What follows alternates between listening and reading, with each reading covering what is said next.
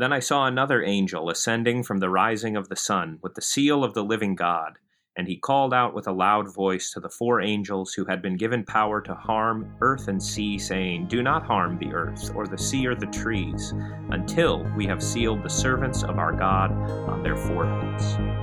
Revelation 7, 2 and 3.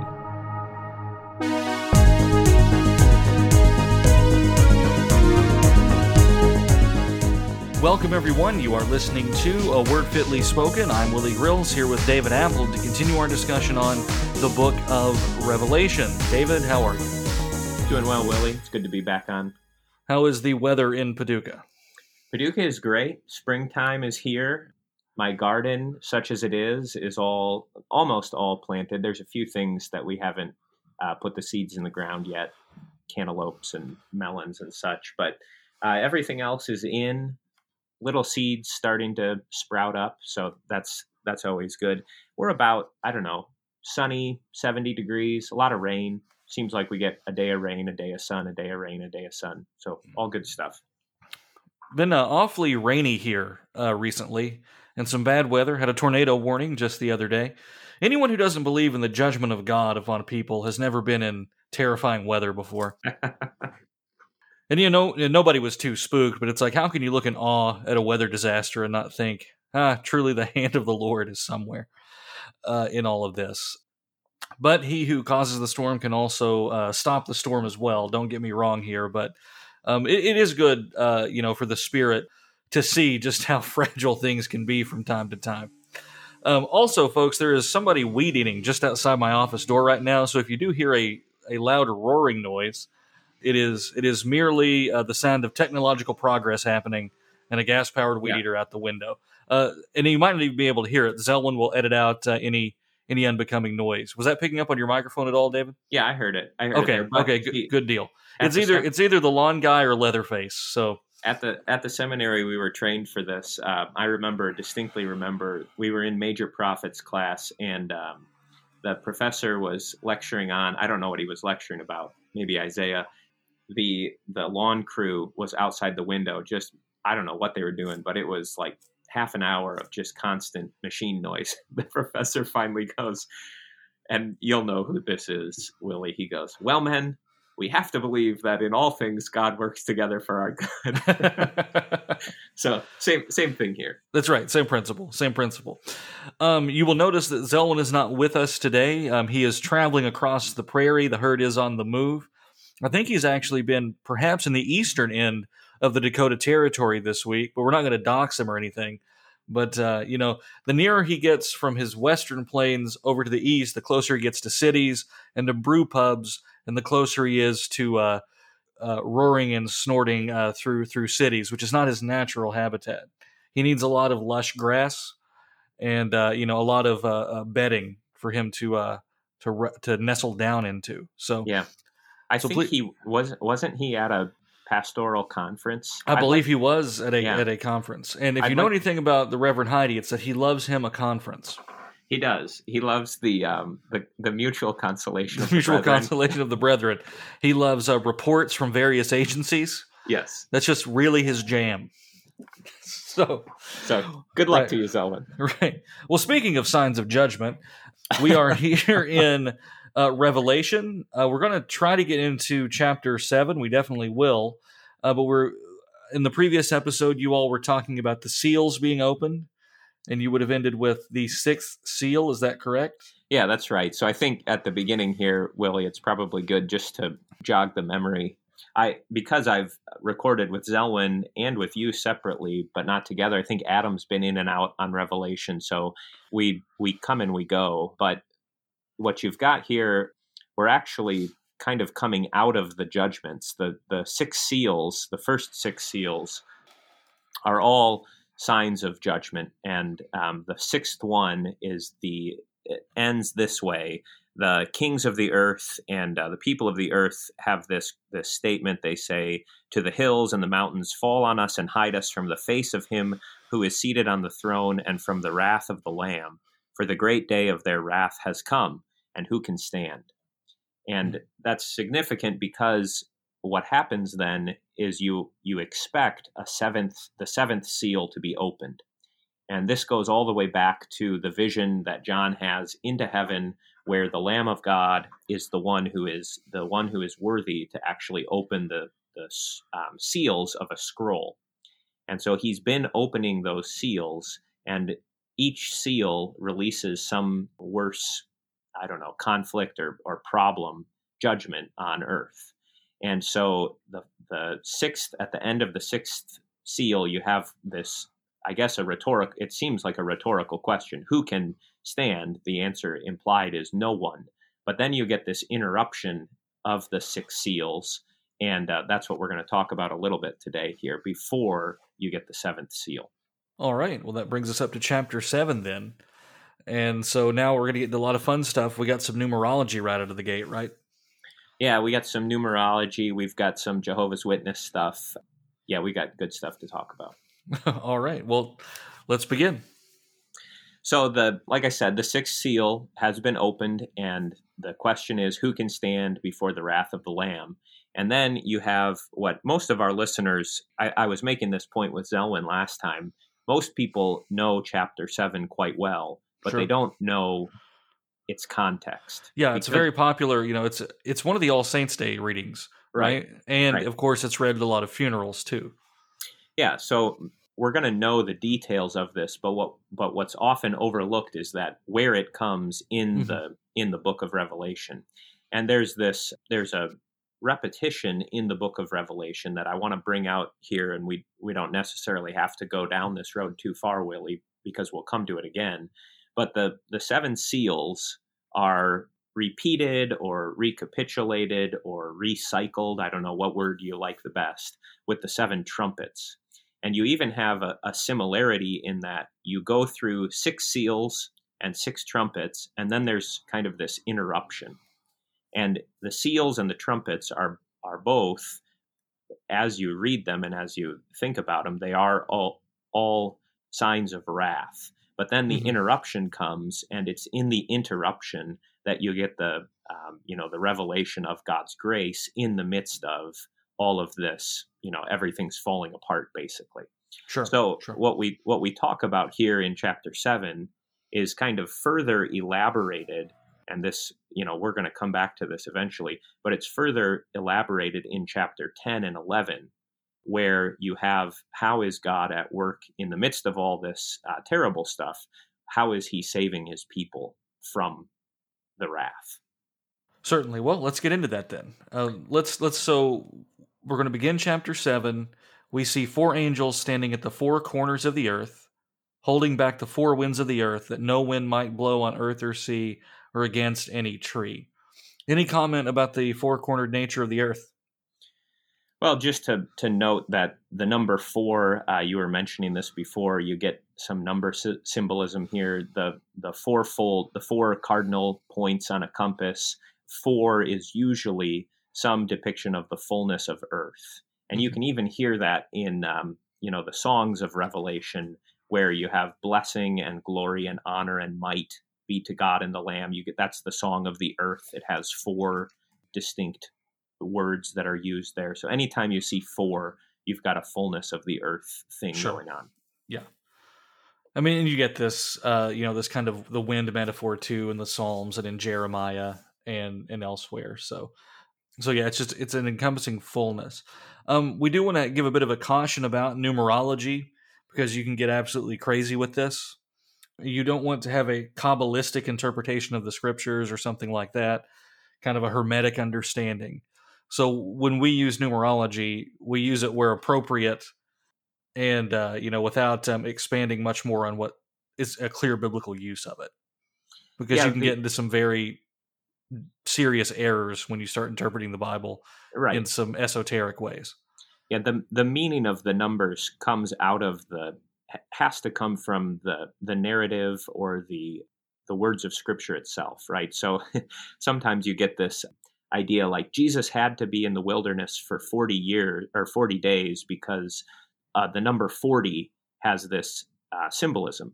But really, it's the other way around, right? Because he was there for 40 days, the number 40, and because it has those previous precedents, right?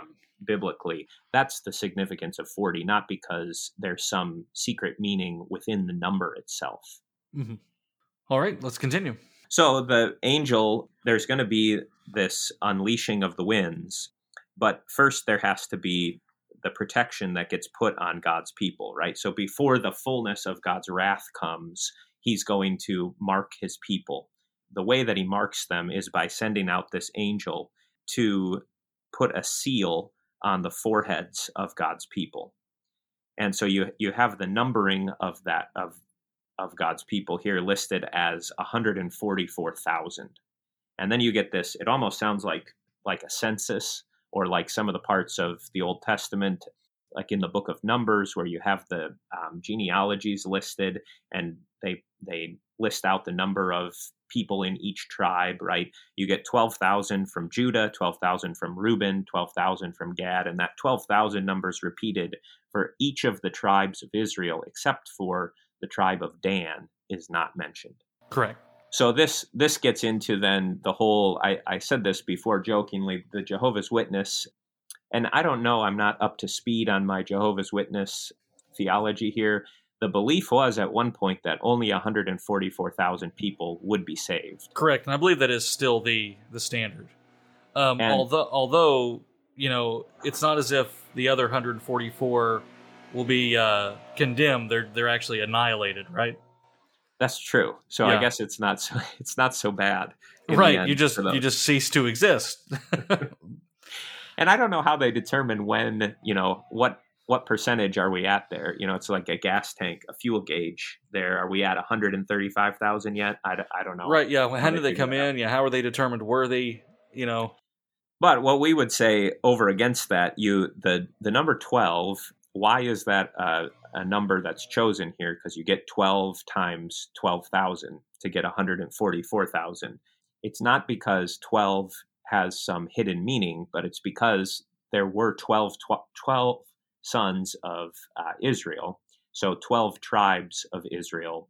Jesus then, when he comes, he calls 12 apostles, and so the number 12 is given its significance by those events in history, and it signifies the completion or the fullness of the number. No one is left out. No one is forgotten. None of the elect are lost in this marking out. Sure. Well, the Old Testament background for the book of Revelation is also always helpful to bring out for people. So when the angel goes out to mark everyone on their forehead, and that's what sealing is, to put a mark on someone's forehead. We've come across the seals, of course, before in the book, because the scroll is sealed up with a wax stamp of some sort.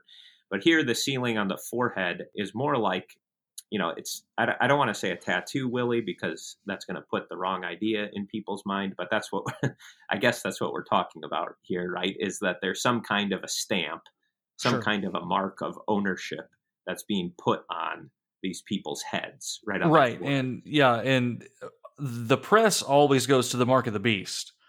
That's what popular culture has latched onto. But this is actually a more significant mark for the believer. Right. That God would mark and seal them. And this is not the first place, or this is not the first time in the Bible where you have angels marking people on their heads. Correct.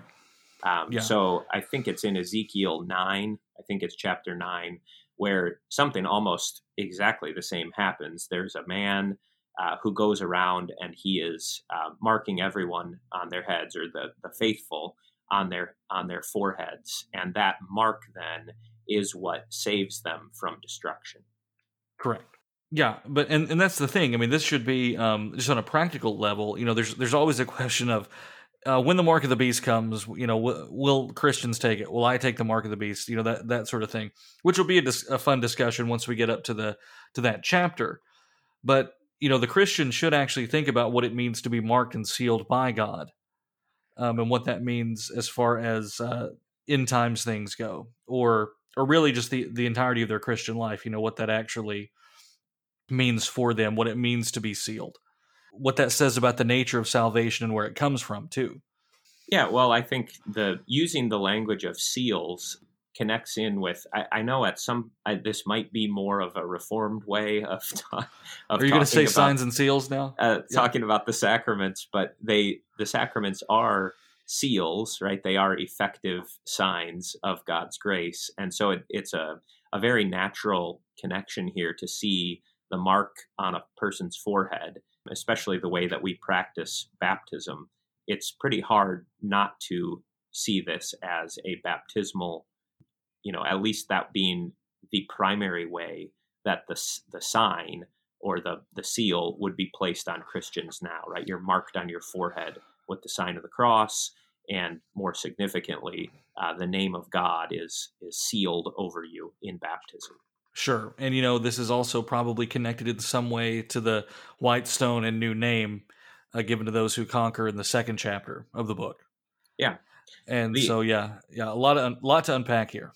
So the seal certainly signifies ownership. The other thing that's interesting with the seal and sealing people on their foreheads is that sometimes that word can be used in for military purposes. So when you are enrolled in the militia, you could be sealed, and therefore you're part of the army. Then everyone who has the seal is in the army, and so it's not just a way of saying these people belong to the Lord, but it's also a mark by which then these people are the army. This is the host of God. Sure. Well, all right. Well, let's talk a little bit about this multitude then. Who are they? Well, this is a good question, and it was one I'm curious to hear your answer on too, Willie. I think there's two basic ways to understand this. You've got the 144,000 here, which is not a literal exactly 144,000, but again, the number of completion. One way to take it is you have the fullness of Israel here. So all of those who are descendants of Abraham according to the flesh, who also then believe in Christ, are spoken of here. And then the Gentiles are what follows in the next couple of verses. And that's really the verses that are well known to us because of All Saints' Day. The other way to take it, and this is my understanding, is that kind of like you have Jesus described as both lion and lamb, or you have the church described as both the bride of Christ and the city of God, that at the beginning of chapter 7, we're not talking about Jews, and later in chapter 7 we're talking about Gentiles, but that these are just two ways of talking about the fullness of the church militant and the church triumphant is maybe a distinction that we've heard before. Sure. Yeah, you could go with either one of those. And ultimately, whichever way you take it, the point is that the gospel is given to all. You can't come away either way with that. You can't come away with some kind of Israel, ethnic Israel triumphalism like what you get in some of dispensationalism. The point here is going to be that the fullness has come in, and the fullness of the elect includes people from every tribe, tongue, and nation. And I want to talk a little bit kind of about this. What will the saints in heaven look like? I know we got a couple minutes left in the segment, so I would like to point this out and get your thoughts on this. So after this, verse 9, I looked and behold a great multitude that no one could number, from every nation, from all tribes, peoples, and languages, standing before the throne and before the Lamb, clothed in white robes with palm branches in their hand, and crying out with a loud voice, salvation belongs to our God who sits on the throne and the Lamb. So John's recognizing that they are different people groups. That there are different right. tribes, tongues, and nations. He is somehow able to recognize what they are saying here, even though it appears to be, in one loud voice, but they're from every tribe, people, and language.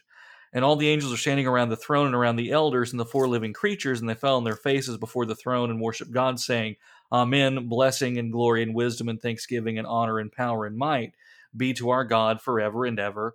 Amen.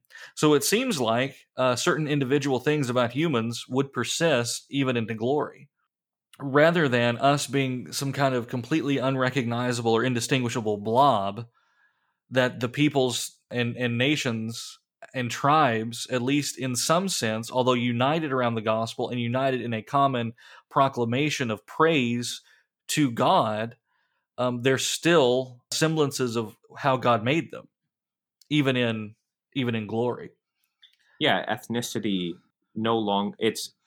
the ethnicity does not go away, right? It does persist, and the distinction in languages too. I mean, this is a common thing, like going back to Babel, and I think we've talked about this on the Yeah. podcast before. The problem at Babel is not that people wanted to diversify the language. That was God's intent all along: be fruitful and multiply and fill the earth. The problem at Babel is that they tried to stop that from happening. Yeah, and so it is the unity and the we're gonna make our own city, we're gonna make our own tower reaching up into heaven. That God then fixes that problem by scattering the people. And Yeah. when Pentecost comes, he doesn't then say, now we're all going to come back into one thing again. But the gospel is preached in every language, and every nationality receives the same gospel. But that doesn't, that doesn't make those things go away. Yeah, and they receive it in their time, according to the hand of God. It's why this point is so controversial. I can't figure it out. For some reason it seems to set people off. Like we'll argue about creation, and we should, and contend for biblical creation, and then deny that God creates things the way they are, and try to pretend as if it's a bad thing that God makes people into what they are. Yeah, I guess would you say it's just like the fascination with the other, right? I mean, it's cool that you sing in English and that you preach in English, but what's really great is when you sing A Mighty Fortress in Spanish.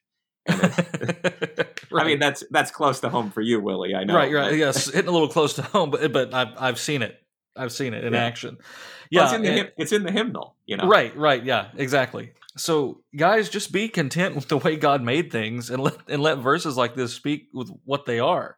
It clearly says, from every tribe, he's able to recognize from every tribe, nation, peoples, and languages standing before the throne. So he's able to see there's something different here. If they all look like that kind of amalgamation of people that you get in the novel version of Starship Troopers, where everybody just kind of looks vaguely Brazilian, I don't think he'd be able to tell a difference here. So yes, that's not heaven, and that's not really even the goal on earth either, is it? Exactly. Well, hey, we're up to our first break. We'll be right back with more Word Fitly Spoken right after this.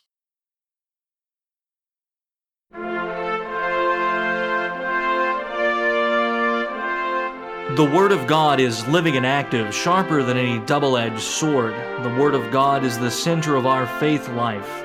Join us every Thursday for a new podcast, available on iTunes and your favorite podcasting app. Follow us on Twitter at WordFitly. Check us out on Facebook, facebook.com/WordFitly. And check out our website, wordfitlyspoken.org. We thank you for listening, and stay tuned for more Word Fitly Spoken.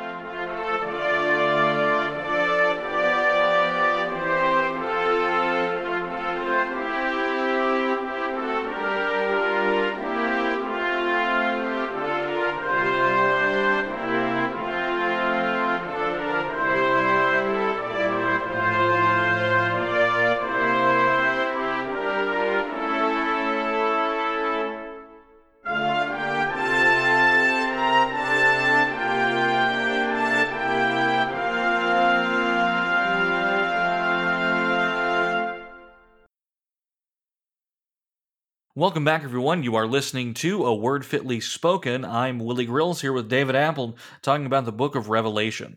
So we talked about this great multitude and what they're made up of. Well, now let's talk about what they're doing, how they're dressed, why they are here standing before the throne and before the Lamb. David? Yeah, I mentioned this before. I take it, Willie, and I didn't ask you, so I'd be curious what you say. The number of 144,000 is kind of immediately changed here to a countless number. And so if we're talking about the same group of individuals, or if we're talking about the same collection of people, the church, it is interesting that you get that contrast. And again, I would just compare it to the way Jesus is portrayed as both the Lion of Judah and the Lamb. Or the church later will be called the bride and the city. So the angel will say to John, let me show you the bride. adorned for her husband. And then what comes down is not a woman, but a city. So I think it's the same thing happening here. You have the host of God, the church on earth, listed out with a number, 144,000, but then it is immediately described or seen as also a countless number.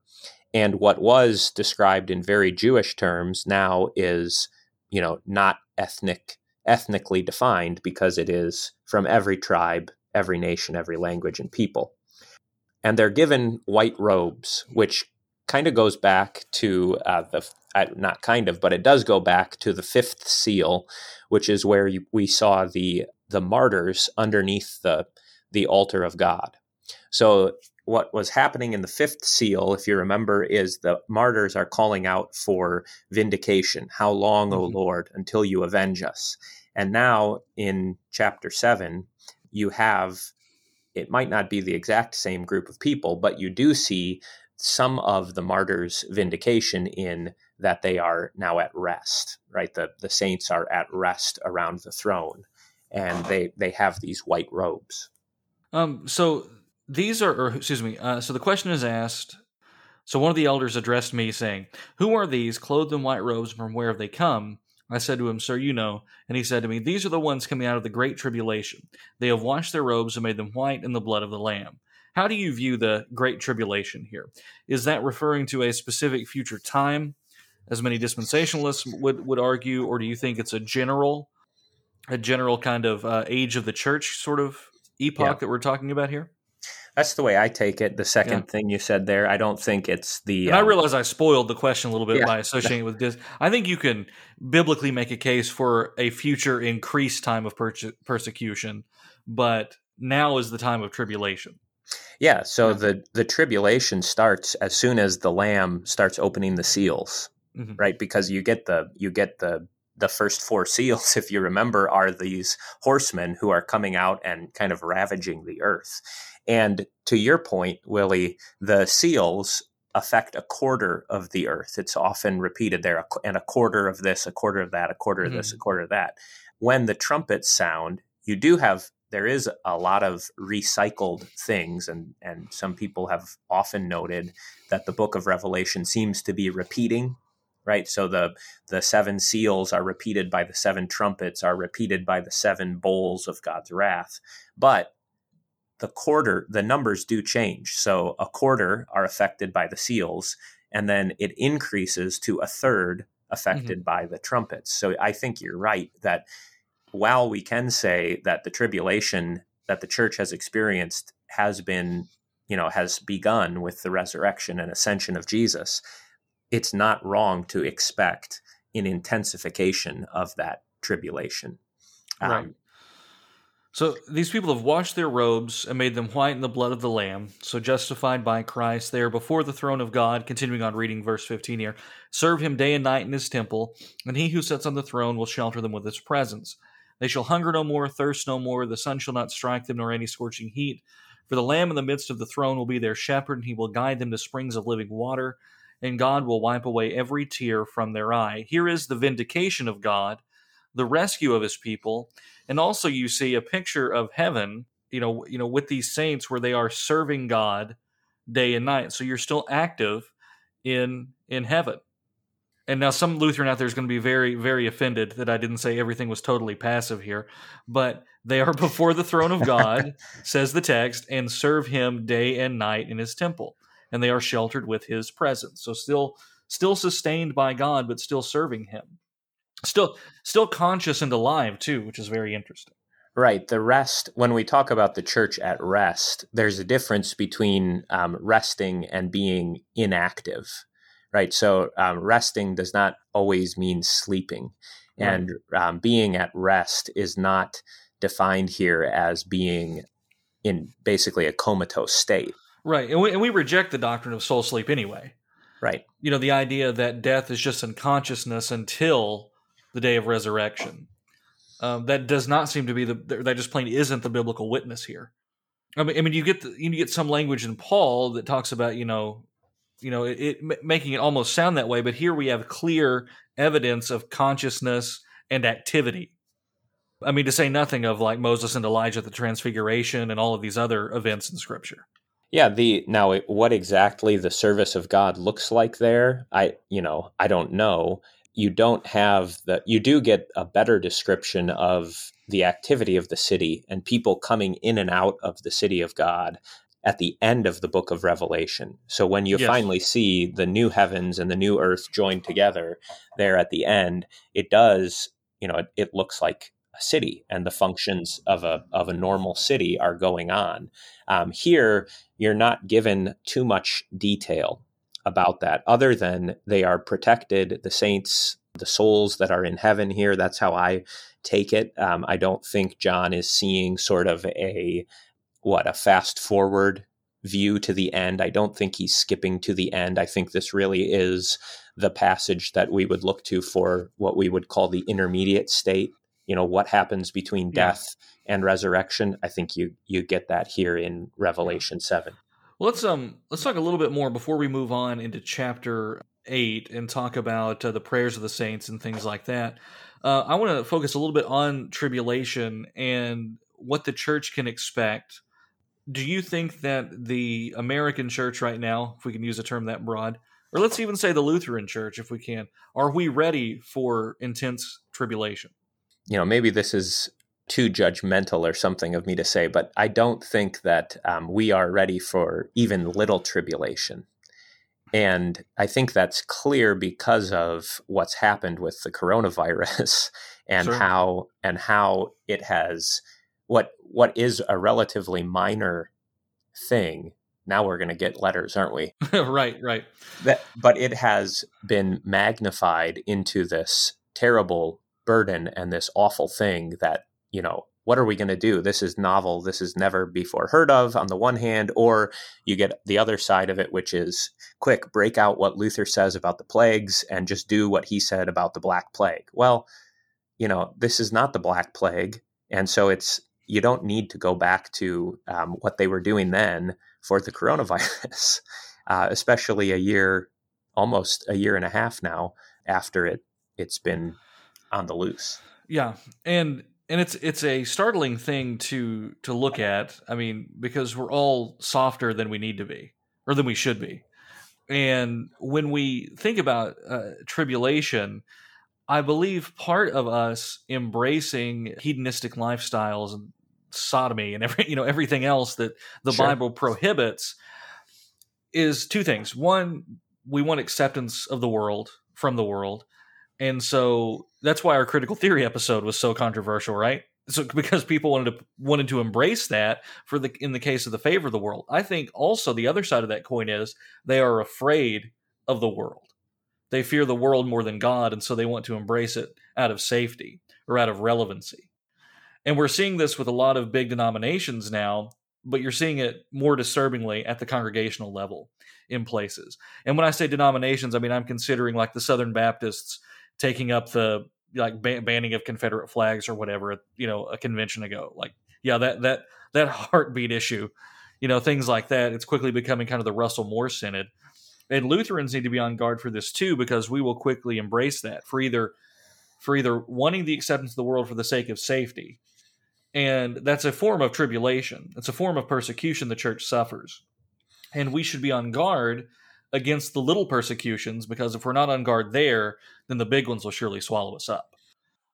Don't you think, Willie, part of the value here of reading about the seals and the trumpets being let loose is that the world is really unstable? That's like part of what Revelation. So if you're looking for the approval and the respect of such an unstable thing and a thing, something that's doomed and that is continually being shaken, you're always going to be shaken yourself. Yeah, you have to remember that this world and the things of it are transient. And the things that God builds or rebuilds in the case of us, and in the case of the world, will be forever. And so what you see will be consumed and reborn and remade. And that's what you need to hope in. You need to read, if you're going to read Revelation, don't read it just for the scary parts and think, oh, woe is me. All of this persecution is coming, or all of these horrible things are going to befall the church. Look at things like chapters 7 and 8. And, the later chapters, too, with these comforting visions of God's vindication of his people and God's rescue of his people. These are meant to strengthen your faith. And ultimately, the picture of Revelation is the victory of Jesus Christ, not a horror movie about the Antichrist. Right. Yeah, that's something that's worth stressing again and again, is that the reason that all this stuff is happening is because the Lamb has ascended to the throne. Right? Until the scrolls starts being opened, none of this stuff was released in the world. But since that has happened, the kingdom of Jesus being extended on earth and coming from heaven down to earth, the kingdoms of earth don't appreciate his reign and his rule, and they're not going to receive him kindly. And the role of the church in the midst of that is not to capitulate to the demands of the world, but to actually offer, by some resistance, a witness that actually converts the world to Christ. And that's from peasants all the way up to kings. I don't know why people are so like, well, you think if you have a Christian ruler, it's better for the church? Yeah, I actually unironically do. I think it's good to preach the gospel to leaders because they need the gospel too. Yeah.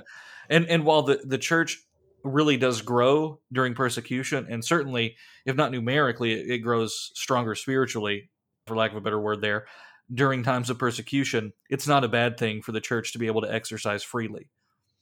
And the problem is, when we have been free to do it, we have let our guard down and become weakened because of that. And so God will often send tribulation as a chastisement to make the church stronger through that. But that doesn't mean that we shouldn't then want to live in a system where Christianity is honored. That's not a bad thing. When people it's this doublespeak that we hear all the time. Well, you can't expect leaders to be Lutheran or even Christian. Oh, by the way, here's the feast day of Frederick the Wise we need to celebrate. Right. So pick one. Which is it? Yeah, it's a strange thing, isn't it? I mean, we talk a lot about now, and I'm sure that our pastors who are listening get questions like this in Bible class and just from their members. And people have this sense that America was something and now it's changing, right? And so we talk about like becoming post-Christian or whatever the terms are. There were more Christian nations than America. And I'm not saying that because I'm not a patriot or not I'm not anti-American by any means, but there have been other nations that were lights to the world before, 1776, right? And you can see the value of that. You can see the goodness of that. And I think that it is part of the church's goal is not to simply set up heaven on earth right now, but we do want to Christianize as much as we can. Yeah, that's a noble goal. That's colonialism. Yes, it is. Right, and it will bear good fruit too, right? Because then when the school and the home and the government and the church are harmonious, lo and behold, good things happen. Yeah, it's actually a blessing to have good government. Your churches pray for that every week, and it's not just because it's part of the liturgy. I hope it's because they mean it. It's not because we just want low taxes, Willie. That's right. That's the sum and we want to keep our money. That's right. Yeah. Ultimately, it's just about libertarianism. That's what the prayers of the church are, folks. You heard it here first. No, it's our prayers are such because we believe in the power of God, in the power of God to change even nations, and of course that's a mighty thing to do, and that's why we have to ask God, because only God can do that. Well, I know that you have some thoughts on this, and I mentioned it with Zelwyn last time, the vindication of the saints, and like take the martyrs, for example. Uh-huh. When were the martyrs vindicated, right? So they ask God, how long, O Lord, until you avenge us on earth? And I think that you can make a very strong case that with Constantine, that there was a temporal vindication of the saints. Or of the martyrs, that it's not just a purely wait until the last day thing, but that God does show in his saints and in the life of the church, even now, he does show his power. And part of that is, the conversion of kings and rulers. Yes. And I think that's a very important thing. As the church goes out into the world and conquers, whether you like that term or not, as the gospel is changing hearts and bringing men to Christ, that God is still active in history. And yeah, part of the vindication of that is the victory over the church. So you do get tastes of that throughout history. Of course, both of us would agree the ultimate vindication is yet to come. Right. But you do get tastes of that. We need to stop thinking about like God stopping after Revelation is written, right? Or whatever you believe the last book of the Bible to be written. Boom, it's done, and then God's not really working in history anymore. Nobody actually believes that, but they sort of live that way at times. As if it's just over. And we start to think of ourselves, we divorce church history, from the Bible, as if the two aren't intimately connected, as if the fruit of what happened in the book of Acts, for example, is not continuing down through this day. And so God is living and active. We don't want to be like Baptists or I should say more properly like restorationists who think that the New Testament era ended and then the church just kind of disappeared and nothing good ever happened. And I realize I'm setting up a little bit of a straw man, but not much of one, because that is functionally how these people teach. And it's how some Lutherans want to teach too. It was like, okay, so there was the New Testament era, and then the Reformation happened, and then Simonex, and we're good. Yeah. And the Reformation is in the book of Revelation, right? In chapter 14, and nothing else ever, nothing else ever happened exactly. So, no, I think you can definitely say that. And really one clear evidence of vindication is that no matter what government you're living in, no matter how totalitarian it is, it cannot prevail and will not prevail against the church. The church will continue, and the church will go on. Even if America falls, the church continues. The Soviet Union, the commies did what they could to crush Christianity, and guess what? Yeah. Guess where they are today? Please don't say here. That's not what I meant. But the Soviets have, the USSR is no more, and the church is still there. Yeah, so I think that's evidence of vindication, continual vindication, culminating in the great vindication when Jesus Christ returns again in glory, which is coming sooner than we know.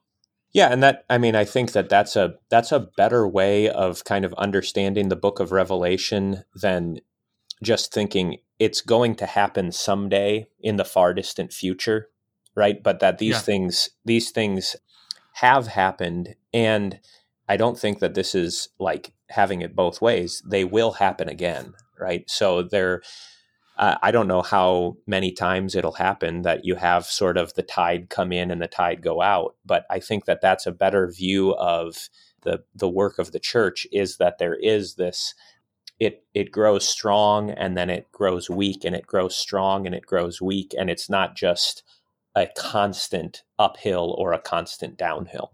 Right. But nevertheless, ever going forward, I would say. Yeah.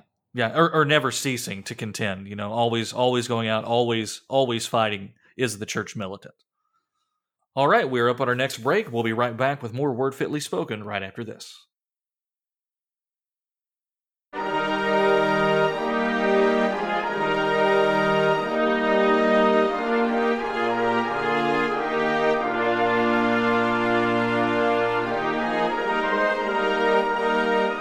All Scripture is God-breathed and profitable for teaching, for reproof, for correction, and for training in righteousness, that the man of God may be competent, equipped for every good work. Visit our website, wordfitlyspoken.org. There you'll find new articles each week on the Bible and other topics. You can also join us on Facebook at Word Fitly Posting. That's Word Fitly Posting with a P, to discuss anything you've read or heard. Thank you for listening. We'll be right back with more Word Fitly Spoken.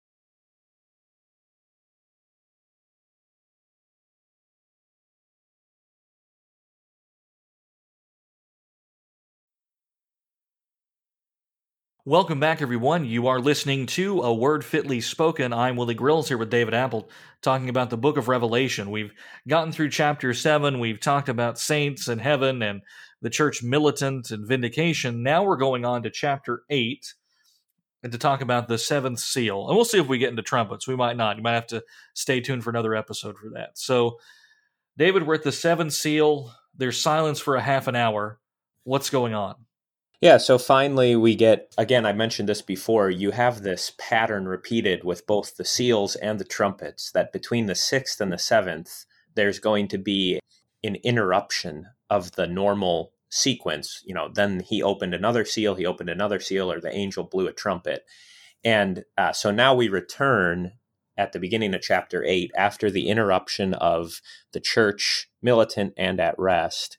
In chapter 8, you get the seventh seal opened, and that's going to lead into the seven trumpets. So again, this is just something to notice about how the book of Revelation, and I think it's helpful to have in mind for just as you're thinking about the way that I don't know, maybe this is not the right word for it, Willie, but the way the story of the book is going on, the seals lead into the trumpets, which are going to lead into the bowls being poured out.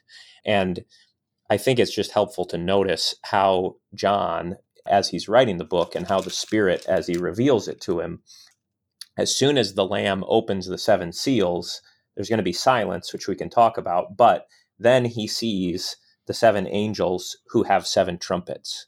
And so he's kind of dropping this hint. These trumpets are going to come back in just a minute. But before we get to the trumpets, you see what happens during this time of silence. All right, so tell us what happens.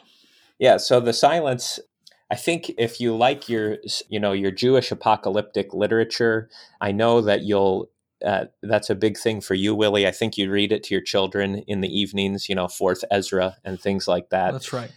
I prefer to call it intertestamental, okay, or Second Temple, yeah. But there you go. You read the Second Temple literature with Gus, and that's good. The silence that comes is sort of like you might put it this way, it's the quiet, the calm before the storm. So I think that if you look up other references to this period of silence, that comes right before the end of the world, or right before the bringing in of the new creation, that was the hope of Israel.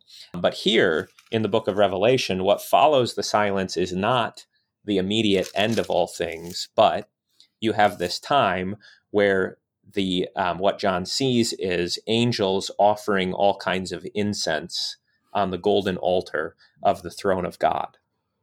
And so here's where, all of us who graduated from the Fort Wayne Seminary take our cues for what is the first thing you should do in your congregation. You should get incense going. Because what it says is that the incense is the prayers of the saints rising up before God. So during the seventh seal, you have this time where instead of hearing God's judgment come on the world, you have this time where the focus is from the other end of things, right? From earth going up to heaven, you have the prayers of the saints being offered. Well, let's talk a little bit then about the prayer of the saints. What do you think that means? Who is this referring to? I think it is referring to the church on earth, the people who are in tribulation. We've already seen, like in chapter 7 and even before in chapters 4 and 5, you have the saints who are coming out of the tribulation. And they are praying in that more general sense of worshiping God, praising him. And I guess with the martyrs, you do have what I would call a more narrow kind of form of prayer, where there's an actual petition, right? A request for something that we would be vindicated. But here, I think you're getting the prayers that are offered up by people who are in sufferings and who are praying for deliverance from all the evils that they're enduring. What do you think the significance of incense is here then? Well, this goes back to the Old Testament use of incense, right? So mixed in with all of the sacrifices, and usually that would include both the burning up of the flesh of the animals and also the offering of wheat or of wine on the altar. You have the priests offering incense too, which kind of on a practical level, right, covers up the smell of the burning of the animals. But on the more important point of the incense is that it is a sweet smelling thing in God's nostrils, so to speak, right? That God, when he hears our prayers, is not, he doesn't ignore them. They're not unnoticed by him, but they are sweet to him. He wants to hear the prayers of the saints. Mm-hmm. Yeah. I mean, obviously the sort of the normie obvious symbolism is the prayer rising up as incense, which is a biblical motif too, but there's so much more, as you've just pointed out, to incense than simply smoke going up. Now, that's the basic one, but so much more going on there. So he was given much incense to offer with the prayers of all the saints on the golden altar before the throne. And the smoke of the incense with the prayers of the saints rose before God. So there's the rising language from the hand of the angel. Then the angel took the censer and filled it with fire from the altar and threw it on the earth, and there were peals of thunder, rumblings, flashes of lightning, and an earthquake. I think rumblings is probably literally just sounds there. There were sounds that happened. Now, so you've got the censer, fire from the altar. So he's taken the incense, the prayers, and as a result of these things, calamity is happening upon the earth. Right. So this is what's great about the book of Revelation, and we got into it a little bit in the previous segment, that the prayers go up from the people, from the church to God, and what comes back down is not, a still calm voice like Elijah. Right. But even that, I mean, this is something that always appeals to me. When the Lord answers Elijah, it's true that he answers in the still small voice. But what he tells him to do is not just relax, Elijah, it's all going to be all right. He tells him to go and anoint, these kings and Elisha to kill everyone. Right? Yeah, exactly. Yeah. So that's just a helpful thing to point out. Well, and it's hilarious because that's the one we always go to. God speaking in the still small voice. Yeah. And then in Exodus 4, he's yelling at Moses saying, "Who made man's mouth?"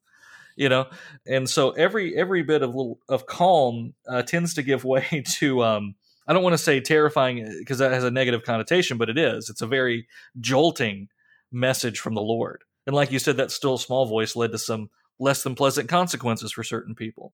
Yeah, this is much more like Psalm 18, where David prays to the Lord, and then the earth reeled and rocked, right? Yeah. Because the Lord came and he made bare the channels of the sea.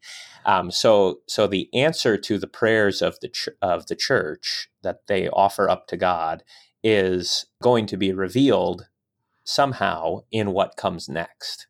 And what comes next is the seven trumpets. But I think we want to just stick on this idea of prayer and God's answer to our prayers going to be not always just sort of a quiet, calming thing, but there's sometimes trouble when the Lord moves.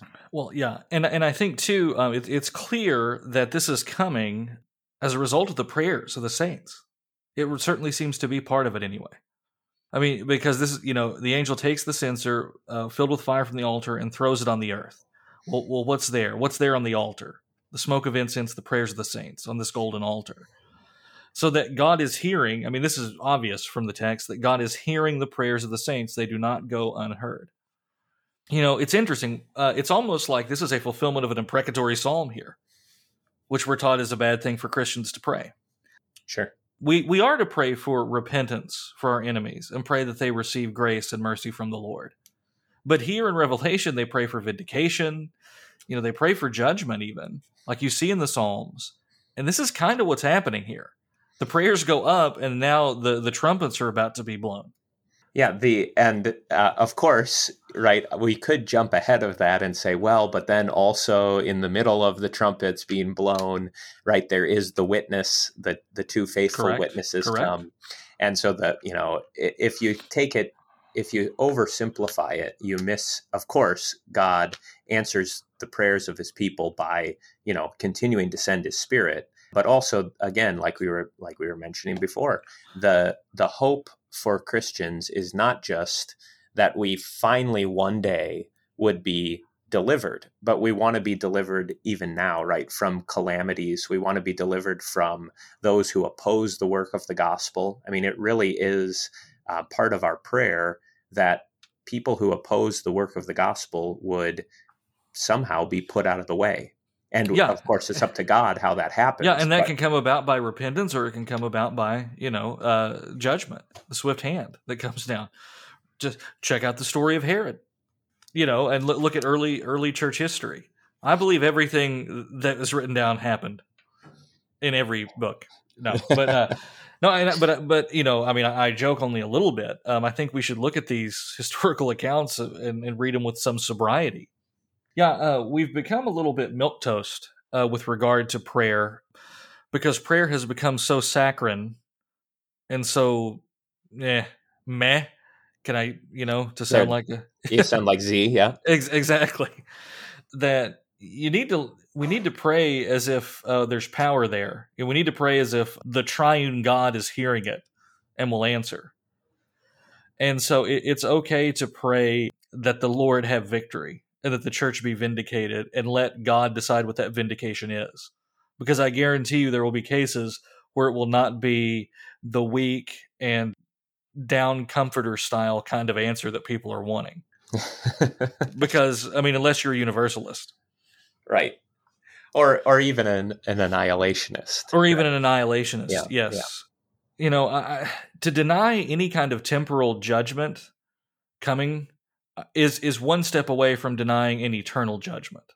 Well, and look, if you look back through the Old Testament, it's always helpful to see this, that when God, when the people of Israel are in Egypt and they're suffering under Pharaoh, and God hears their prayers and God knows, it says in the book of Exodus, then what comes next is, of course, the call of Moses, but all of the plagues on Egypt and the destruction of that evil country. And so and that itself is a cause for rejoicing in Israel of old, right? So when they see Pharaoh drowned in the sea, they don't say, "Oh, that was too harsh, God." They actually sing to the Lord. Yeah. And in the book of Revelation, we're going to come to this eventually, when Babylon is no more, when the sound goes up that Babylon is fallen, it actually causes everyone to rejoice. Right. Babylon has fallen. Made a great hymn too, part of the Word Fitly collection. Yes, absolutely. So this idea that God's deliverance of us is only spiritual, or is only going to be experienced in, the comfort of the conscience. And I'm not saying that to downgrade those things. A cleansed conscience is a beautiful thing, but there are also temporal and physical ways in which God answers our prayers, and not just the ones of, I have cancer, please God. Yeah, I can remember being like in seminary and with classmates and things, people who were going out and, they would say things like, well, God can't judge people temporally or there can't be temporal consequences because Jesus has atoned for sin already. Well, how do you explain AIDS and everything else, but yeah. and all these other things that happen as a result of the temporal consequences of sin? To say nothing of, people losing their offices and stations, or families being broken up. These are temporal consequences of sin. But since we're, it wouldn't behoove us right now to get into the trumpets because we couldn't really get the discussion going. Let's talk a little bit about this, the biblical case here. So what you're going to have to do is people are going to say, well, before the cross, yeah, there were these judgments coming down, but after the cross, it's not like that because of the new covenant or something. Well, the Bible doesn't present it that way. The book of Revelation doesn't, but let's look at the book of Acts. Yeah. I think the case of Ananias and Sapphira should be enough to put this idea to rest, that there are not divine judgments with physical manifestations in the New Testament. Because Ananias and Sapphira are struck dead as a result of their sin, and it's a divine judgment.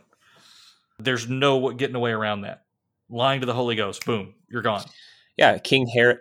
Which Herod is it who, he's giving this speech? This is in the book of Acts, and he's giving a speech, and everybody says it's the voice of a God, and then he doesn't acknowledge that. No, I'm just a man, and so God does his belly burst open and worms come out? Yeah. So you're going to go, that's Acts 12. That's Acts 12, 1-4. And so Herod's angry with the people of Tyre and Sidon. They came to him in a body. Let's see. The people kept shouting, the voice of a god and not a mortal. And immediately, because he had not given glory to God, an angel of the Lord struck him down, and he's eaten by worms and dies. But my favorite part is verse 24, actually. But the word of God continued to advance and gain followers. Yeah, so there's another case, of Herod, going down there. And so you clearly see this happening. So you cannot deny that. And again, though, this is another symptom of, well, stuff happened in the Bible, but that history, we're not part of that history. We're in a different era now.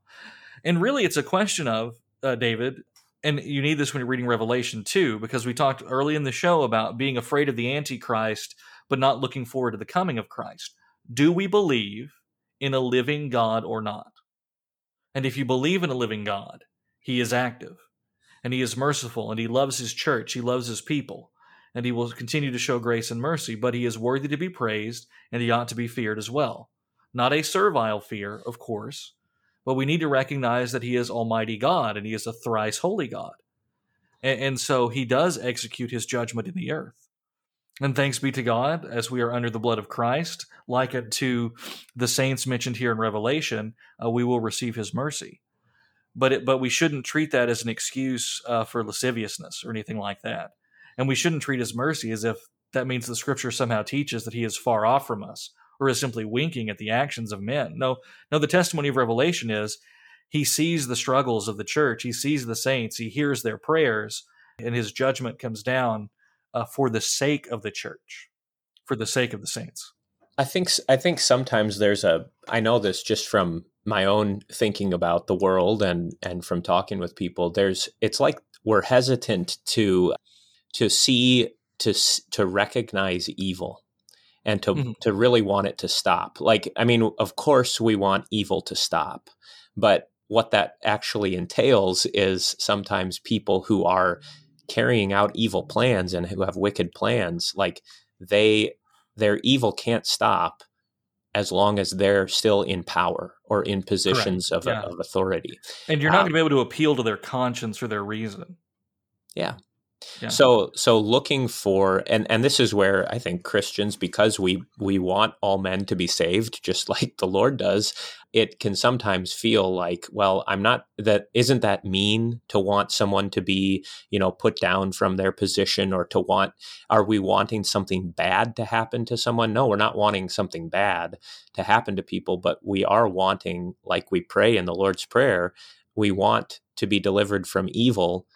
And we want the people who are actually committing heinous acts and evil things that they need to be stopped from that for their own sake, but also for the sake of everyone else. Right. For the sake, that's love of neighbor, to want this, evil to be taken away from them. And that's what happens. Ultimately, it will happen, and the Lord is still moving and working. We can't peer into divine providence, and we don't know why some evil is permitted and some not. But it is in the hands of the Lord, because again, we serve a living God and an active God, and I will never question his judgment, and his ways are inscrutable. But I am to trust in him and to trust the testimony of Scripture concerning him and his nature. And you delight in his judgments, and that's a good thing. Right. Yeah. So when Babylon is fallen, like, it's okay to rejoice. You should praise the Lord when you hear that song come on at the end of the episode. Amen. Yeah. Well, we are at time. Any other parting thoughts before we adjourn? No, but we're just getting into it too. And these themes, like we mentioned, are going to intensify in the book.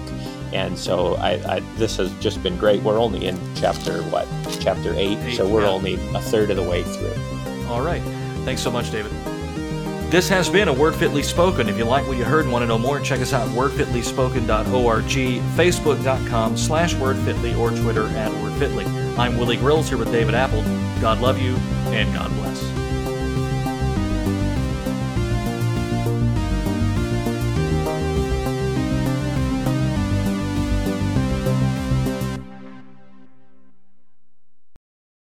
And the smoke of the incense with the prayers of the saints rose before God from the hand of the angel.